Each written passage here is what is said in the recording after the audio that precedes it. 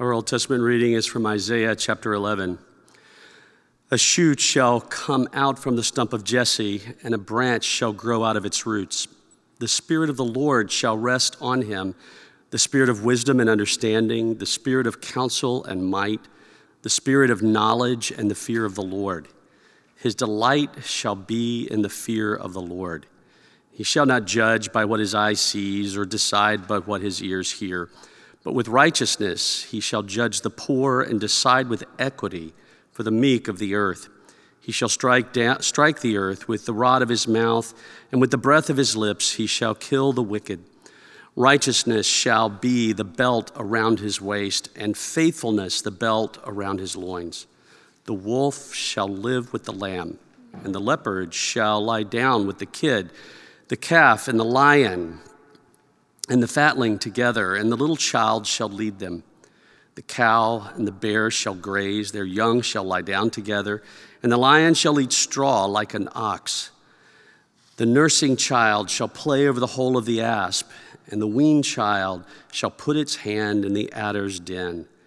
They will not hurt or destroy on all my holy mountain, and the earth will be full of the knowledge of the Lord as the waters cover the sea. This is the word of the Lord. Thanks be to God. Hear the gospel of our Lord Jesus Christ according to Matthew. Glory to you, O Lord.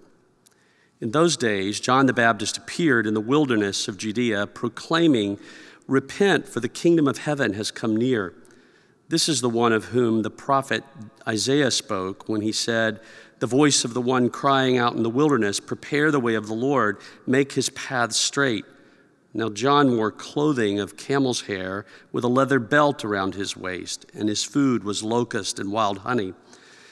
Then the people of Jerusalem and all Judea were going out to him, and all the region along the Jordan, and they were baptized by him in the river Jordan, confessing their sins.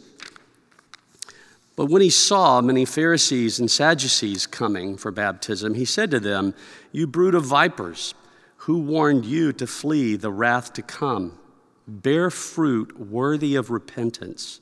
Do not presume to say to yourself, 'We have Abraham as our ancestor,' for I tell you, God is able from these stones to raise up children of Abraham. Even now the axe is lying at the root of the trees. Every tree, therefore, that does not bear good fruit is cut down and thrown into the fire. I baptize you with water for repentance, but one who is more powerful than I is coming after me. I am not worthy to carry his sandals. He will baptize you with the Holy Spirit and fire. His winnowing fork is in his hand, and he will clear the threshing floor and will gather his wheat into the granary, but the chaff he will burn up with unquenchable fire." This is the gospel of the Lord. Praise to you, O Christ. Let's pray together. Our Father in heaven, we ask that as we think on familiar words from this part of the prophecy of Isaiah, that you would give us ears to hear, that you would give us understanding so that we as individuals and we as a community, that we would understand how we could inhabit these words of hope and confidence for our future. Would you meet us, we pray, as we think on these things this morning. In Jesus' name, amen. So throughout this Advent season, we have been looking at different texts from Isaiah's prophecy, and these texts enlarge and anchor our imagination in those things that God promises about his world that is to come as his king comes into the world to bring that world into a reality. Isaiah imagines things that feel unimaginable in his present context and even in our own present context. And yet it is a kingdom and a world in which all life flourishes. The promise became flesh in the birth of Jesus. But very much we are still people like Isaiah's day, waiting for the fullness of that promise, waiting for that world to burst in fullness into our present existence. Isaiah's prophetic words are historically situated in a very different social and political and cultural climate than our own, and yet these are the same kinds of things that we remain anxious about. Political frustration, wondering if we'll have a leader worthy and capable of leading us well and leading us beyond the present circumstances of injustice and inequity to a place of goodness and truth and blessing for all. We long for justice. We long for something like Isaiah prophesies of. His vision then called the people long ago to bring their imaginations back to those things that God actually promises and to situate our hope on the God who will bring it to pass. So this morning, as we think on this particular text in Isaiah 11, let's consider how these words reorient us to the promise of God. Three things: the gift, the character, and the fruit of God's coming king and his reign. So first, the gift of a king. God promises, his promises take shape in the midst of a world that is unraveling. When I think about this part of Isaiah's prophecy around the coming king, I immediately think of Isaiah's own prophetic call when he senses the unraveling of his own political world with the death of King Uzziah.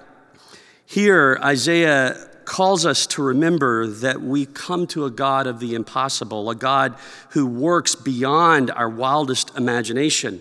Here he uses the image of a felled tree, a tree chopped down, and there's nothing but a mere stump that remains.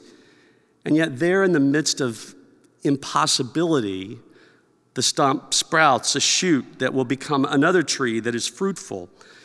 Isaiah reminds us that nothing is impossible for God and that God's kingdom, his promises will come true regardless of our ability to imagine how we might stabilize the future. God's promises are greater than our ability to even imagine a world of justice and goodness for all. The kingdom is all gift and it is all grace. We read these words mindful of Jesus' own birth into his own world of impossibility, the impossible world of the Roman Empire in which some enjoyed prosperity, but vast numbers of other persons enjoyed disparity. That was the common aspect of their lives. Experiences of injustice, experiences of the abuse of power, experiences of a lack of love and embrace and provision. Fear, anxiety, threat of war, and further violence was the world in which Jesus was born into. If the stump was but a stump in Isaiah's day of that first imagining of this scene, it's more a stump in the midst of the Roman Empire. Israel is an occupied territory by the greatness of Rome, who promised peace, but left in place only a partial peace that was costly and violent to many. Today, we also take up these words of hope. In a moment when we look around our own experiences in the midst of a pandemic, in the midst of our own concerns about the politics of our own country or the way that plays out on the world scene, as we think about all of the personal things that hurt us or that remind us that life is very much not as it ought to be, we're aware of our frailty. The stump feels like a stump. Where will this hope come from? Where will this peace come from? And even though we read these words in the aftermath of all that God has done in Jesus, we are still awaiting people, waiting for God to bring the fullness of his kingdom at the return of Jesus, the gift and the grace of the King. Now, second, the character of the King. This is so important, and maybe it cheers your heart to imagine a human being living in our world in goodness and truth and beauty and justice. That is the picture that Isaiah has of this coming leader of God's kingdom. Isaiah tells us that the Spirit of the Lord rests upon him, the Spirit of wisdom and understanding, of counsel and might, the Spirit of the knowledge of the fear of the Lord, and more than that, this individual delights in the fear of the Lord. Think on these things for a moment. This Spirit-filled King is capable of seeing into the heart of the chaos of our world and our lives. He can separate fact from fiction, real news from fake news, if you will. A king who distinguishes rightly among substantive issues of justice. He also is described as one that possesses counsel and might. These are military words that would be used in the day to describe strategist. In other words, Isaiah says this person not only can distinguish justice, can talk about justice, but actually knows how to enact it so that it becomes the norm of society. He possesses great power to enact his plans. And he's not only powerful, he's described as righteous, which we should understand that his heart, his life, everything about him is aligned with who God is and what God has promised and what God wants. This is a person who does not use his power narcissistically, who does not use his power turned in upon himself, but leverages all that he has for the sake of others, uses power, his counsel, to serve society and the world itself. And beneath all of this, and really undergirding all of this, is this language that he is a person who fears the Lord and more delights in the fear of the Lord. When you delight in something, and all of us have moments of delighting, I delighted in snow this last week, and some of you did too. When we delight in something, we begin to give our imagination to the object of our delight. We long for it. We focus upon it. And here we're described a king, a leader who will spend himself on the fear of the Lord. Think about what this might mean. Fear is a word that is very often connected with the God of Scripture. You can imagine for a moment just sitting where you are or in your life circumstance, whatever they are, if in this moment someone had the power or the ability to sort of peel back the veil between our world and God's world, what would you experience? What would you see? What would you behold? It might be that you would imagine seeing the dazzle and the beauty, the magnitude of the heavens, maybe angelic beings. But almost immediately, you would probably feel overwhelmed. And you would feel overwhelmed for very, very good reason, because we're finite people. We're persons of limited capacity. We are not God himself. And when we begin to think about ourselves in the context of a God who is great and good and perfect and holy, almost immediately we become aware of all of the ways in which we're not him. In all the ways, as importantly, in which we don't live out the kind of vision that his world articulates, that he describes of his coming kingdom and its goodness. We imagine ourselves to be so deficient in the presence of a God like this. And so it's not surprising when you think, for example, of Isaiah's own calling as a prophet, in that moment when Uzziah has died and he goes into the temple and he beholds the vision of God's throne and the angelic beings, Isaiah is undone in himself. And you could think further into the New Testament period of those moments, maybe with the shepherds in the fields watching their flocks by night, right? And the heavens open up and they behold the angelic presence that brings this announcement of the birth of Jesus, that their first reaction is to be overwhelmed by the greatness of what they are seeing.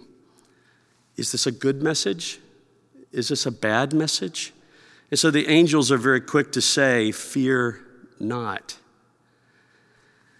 But there is a way of fearing the Lord that is not our undoing, but rather our making. And I think that is the kind of fear that Isaiah has in mind here. This is a picture of a king who orders his life by the presence and the nearness of God who comes near in grace and mercy. His life will be caught up in this conversive life, this conversational life with God, who is a God of mercy, who is showing up in our world, who says, here's the plan of what heaven and earth united might look like. And this leader will live by the reality of that. This is a fear of ordered by attachment with God, if you will, a humble, grace-filled attachment to the God who comes near us in peace. That is the reality that is at the core of this person's being, that is the object of his delight. In other words, here at last is someone who lives the way a human being is meant to live, in the fear of the Lord, leverage toward the kindness of humanity, loving neighbor as self. He delights in the Lord. His life is caught up in this conversation that God wants to have with us about the goodness he intends to bring into our own experience of life. Now, quickly, in third, The fruit of this king's reign, it is defined by unimaginable newness. The famous description that runs through these verses, beginning at verse 6 and running all the way through 8, is this depiction of new creation erupting in the midst of the old. This wild, crazy, almost unimaginable vision of the animal kingdom itself, sort of all of its hostilities erased. Realigned in peace, there are no predators, there is no prey. Wolf, leopard, lion get along with lamb, goat, and calf. Cows and bears graze together. Children are in their midst. Both lion and ox eat hay. What is Isaiah seeing? It's something that the only way he knew to describe was to say, think of all of the spaces of conflict that you can imagine in human life. Imagine them erased. Imagine them gone. This is a picture of a return to some Eden-like context of existence in which peace is present fully in our world, a peace that we have not ever been able to manufacture for ourselves or even barely to dream of. Secondly, it's defined by this absolute removal of all curse. This notion of children playing at the hole of the serpent, right? The adder, sticking his hand into the den of the adder.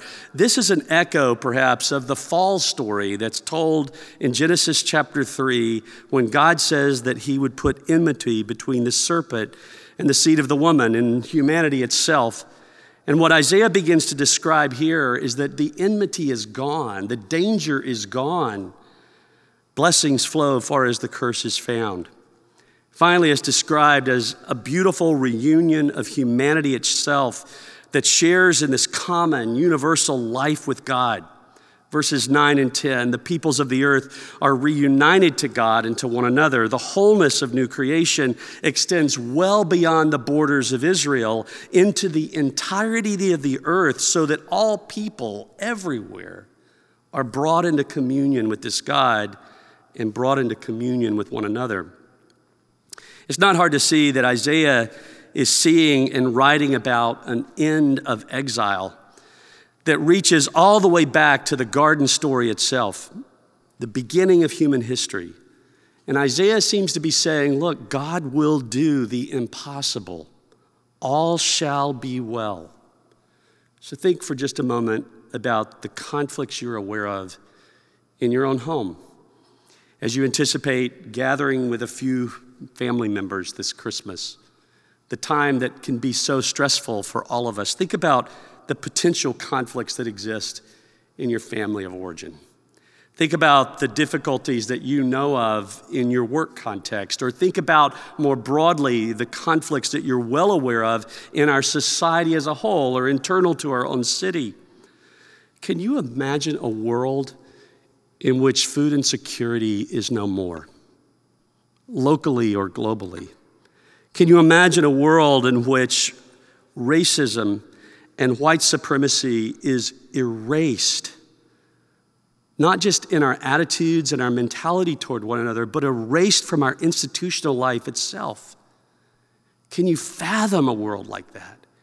That's the kind of world that Isaiah is imagining. It's a world in which immigrants can show up on the doorstep of yet another country with the anticipation of sharing in their wealth, because the members of that country aren't living as if they're living in a world of scarcity, but rather there are people living in the abundance of God's world, of his kingdom come. Isaiah paints an amazing picture of the world that is to come, and that is our Advent hope. Oliver O'Donovan, a theologian, draws a distinction between the ways that human beings relate to the future.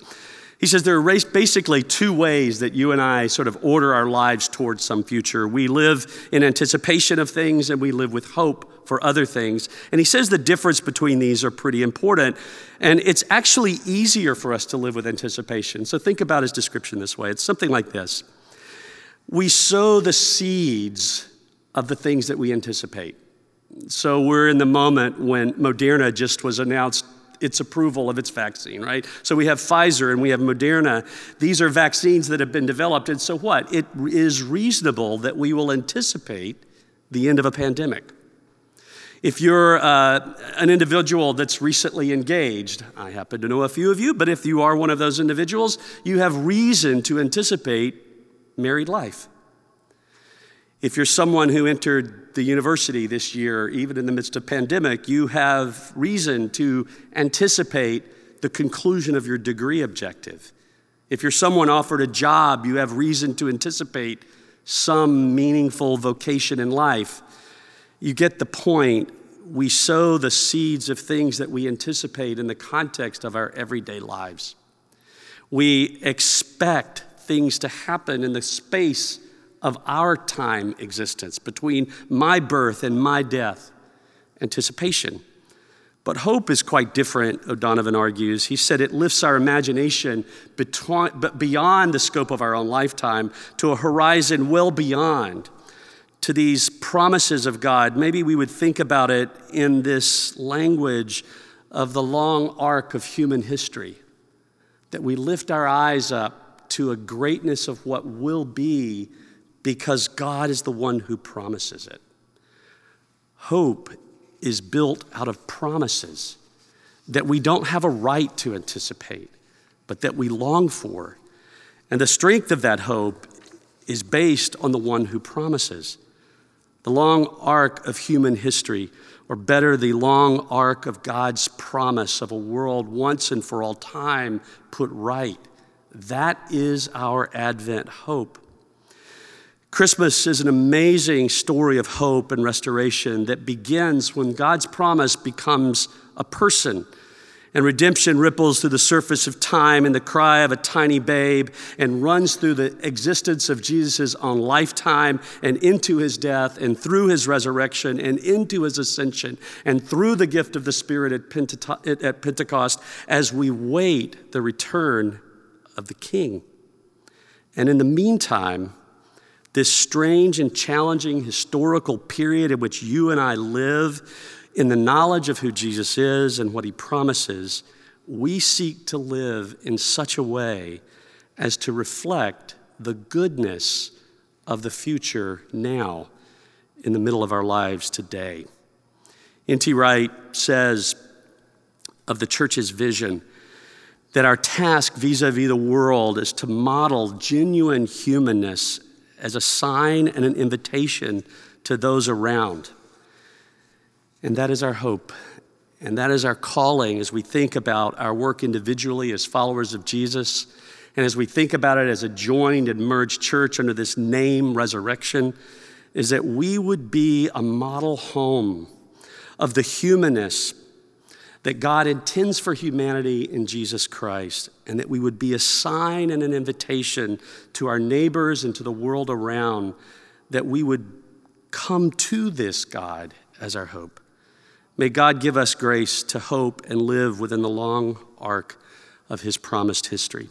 In the name of the Father, and of the Son, and of the Holy Spirit. Amen.